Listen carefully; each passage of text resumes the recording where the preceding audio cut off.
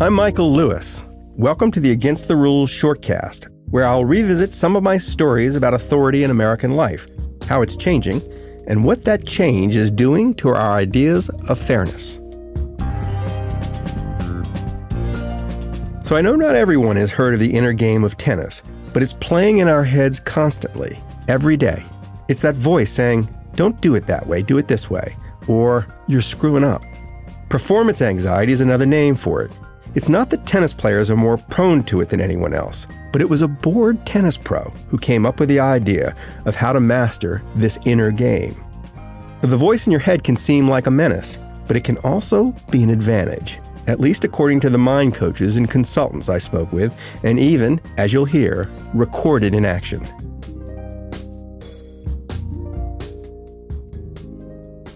Tim Gallwey is the name of the bored tennis pro in this story. He's in his 80s now, but was in his 30s when the story begins. On the afternoon in question, Tim was teaching a guy with a slice backhand who wanted to learn how to hit topspin. The guy was taking his racket back too high. Ordinarily, Tim Gallwey would just have told the man, hey, don't take the racket back too high. But he'd lost interest in the sound of his own voice and pretty much everything else. So he just kept quietly tossing balls at the guy's backhand. Within 3 or 4 minutes, a strange thing happened. He was hitting topspin backhands. I had said nothing. That was the moment that Tim Gallwey had an idea. I just said, okay, I'm going to see how much improvement I can see in front of me with how little teaching. Reversing your usual approach. Absolutely. How little can you tell them rather than how much can you tell them? Exactly. How long do you do that before you start to think, I'm on to something? My next lesson. His next lesson is with a complete beginner. She doesn't even know how to hold a tennis racket. How can I start a beginner without telling the fundamentals? And so I said, well, I'll just drop a few and hit them. So they'll see me. They'll see me. And she said, I noticed the first thing you did was turned your right foot sideways. I said, yeah, don't worry about it. And just take these balls, shut your eyes, and see yourself hitting the ball. I didn't say like I did. And this is the absolute truth. She hit like this. I mean, everything I would have told her. She didn't know any different. Her foot didn't move. I said, oh my God. Not only did she do everything without instruction, but she didn't do the one thing she decided herself she should do. In the history of coaching, this is a revolutionary moment. Gallwey discovers that performance is all about focus. Focus on the wrong thing, and you'll do the wrong thing. What shocked me and what thrilled me was to see tennis improving without the student trying to improve. All I would do is ask them awareness questions or give them awareness instructions. Awareness instructions, meaning saying stuff that caused them to focus on what was useful, like where the ball was when it hit the racket. People love Gallwey's weird tennis lessons. He offered no criticism, no praise, hardly any talk at all. Just a nudge here and there to silence the voices inside their heads, the voices that caused them to tense up. One day, one of the country club students blurted out, "You should write a book." Tim Gallwey had zero literary ambition, but he did it. He wrote a book about how to coach tennis. His text was one part Eastern mysticism and one part practical advice on how to crush your opponent on a tennis court. He wound up calling it The Inner Game of Tennis. The Inner Game of Tennis is not a tennis book. It's something else. Because inner voices torture all of us, not just country club tennis players. I get asked to give a lecture about the inner game to the Houston Philharmonic. I play no classical instruments. At the end, they applaud politely, except for the conductor, who comes up and says, "I'm not going to believe this till I see it." And next thing he says is, who's going to volunteer for some coaching from Tim? As fate would have it, one tuba player volunteered. Galway did the same thing with the tuba player that he did on the tennis court. Sir, what do you find most difficult in performing at your level with the tuba?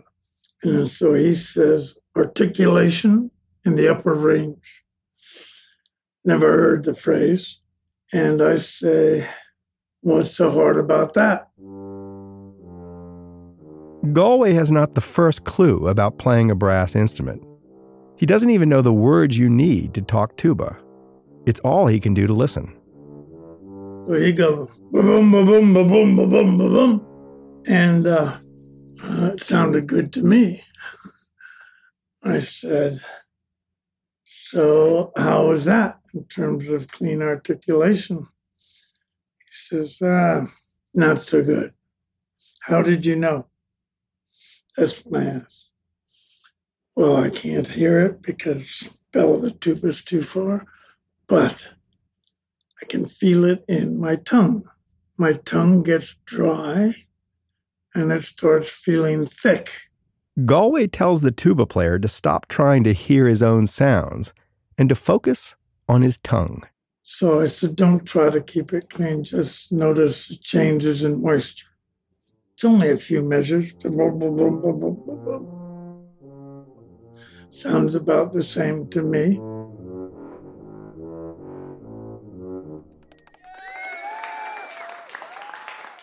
The whole orchestra gets up on their feet and gives a standing ovation.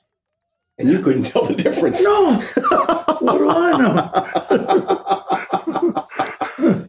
So I said, oh my God, this is easy. I know nothing about tubas, nothing about classical music, and I got everything from him that I needed, and it seemed like magic to them. Now, this is new. The coach doesn't need to know the first thing about what's being coached. All the coach needs is a gift for playing around with people's minds. Two things follow from this. Anyone can coach anything, and anyone doing anything now needs a coach. The inner game has become an industry. There are roughly 250,000 of these coaches worldwide, helping business people to deal with the voices in their heads that make them worse at their jobs. So you feel like you've put a ton of time into the physical side, but the mental side, you haven't had that much direction in training. Ben Oliva, trainer of pro baseball players and Wall Street traders and New York City firefighters, he spends a shocking amount of his time coaching young people, teenagers, who've somehow become swept up in our general performance anxiety. And so you're interested in figuring out what you can do to get better from that. The girl is a 17-year-old high school softball player. She's hoping to be recruited to play at elite colleges. She thinks her father can't help her, but that's not new. Teenagers have always found their parents to be mostly useless. What's new is their urgent need to optimize their performance. I'm really hard on myself. For some reason, like on that team with the coaches that I had, like it's almost like I had like so much respect for them that I didn't want to let them down because like... Your teammates. That and my coaches. These sessions are usually confidential, but he's made an exception here because the girl is my daughter, Dixie. Another thing I do definitely when I'm nervous is my eyes almost like freeze, and it's really stressful because I have like naturally really good hand-eye coordination, and so I'll still hit the ball, but I know if my eyes were on it, I would have hit it a lot better. Right? So think about that. That means your attention is somewhere in the future on what if this happens, what if that happens, rather than on the present moment, right. Actually on trying to pick that ball up right out of her hand. The point is that Dixie can learn to pay attention to the things that are useful to pay attention to. Her breath, for example, or the ball as it leaves the pitcher's hand. Dixie needs to find the thing that helps to focus on. I don't know what the right focus cues are. It's personal.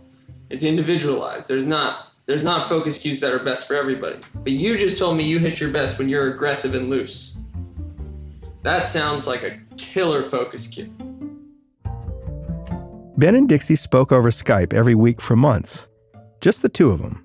But one day, when I was driving her home after softball practice, I asked her how it was going. And she told me that when she stepped into the batter's box, she now had a phrase in her head. Loose and aggressive. Say it the way you would say it to yourself, like you hear it in your head. Loose and aggressive. Loose and aggressive. Loose and aggressive. What would have been in your head before you did those drills with him? Don't swing and miss. You have to move the runner. Don't fuck up. Don't look at your coach. Typically, things that started with don't. Get rid of the don't. That's what Ben had been teaching her. The new strategy gets its trial run in a tournament being inspected by roughly 50 college softball coaches. The opposing team's pitcher is already signed with the University of Texas. Dixie's teammates all have trouble dealing with it. Everyone's striking out or swinging late. Everything feels like it's happening too fast. Dixie now comes to the plate. Here we go, Dixie, get on time! The first pitch is a fastball, high and inside. Just extremely hard to react to quickly enough to hit hard. A month earlier, she'd have been frozen by it. That's the sound of a hit. It's a rocket down the left field line. She didn't just not freeze, she was ahead of it. She'd never reacted so quickly to a pitch in her entire life. After the game, I didn't say anything about it. I'd read the inner game of tennis, and the last thing my daughter needed was another voice in her head. She'd been coached to stop thinking and trust her reactions, which can be hard for a smart person to do. But eventually I debriefed her, asked her what she thought had happened. I developed a routine that acted kind of like a safety net for me, like knowing that I had a plan made me know if I executed it or not. And so having that as my goal instead of focusing on the outcome, it made it a lot easier to not be hard on myself because I was like, well, I executed my plan, I did everything I was supposed to do, and it just didn't work out. Right. You know, like, because it made me realize that I cannot control everything. Right.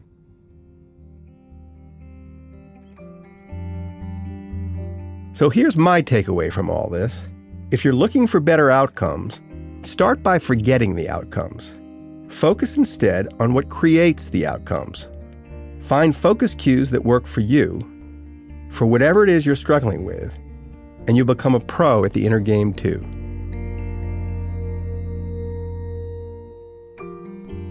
Want to hear more Against the Rules? Well, you can now use the follow feature to be notified as soon as new episodes become available. Just head on over to the main page of the Against the Rules shortcast and tap on the follow button.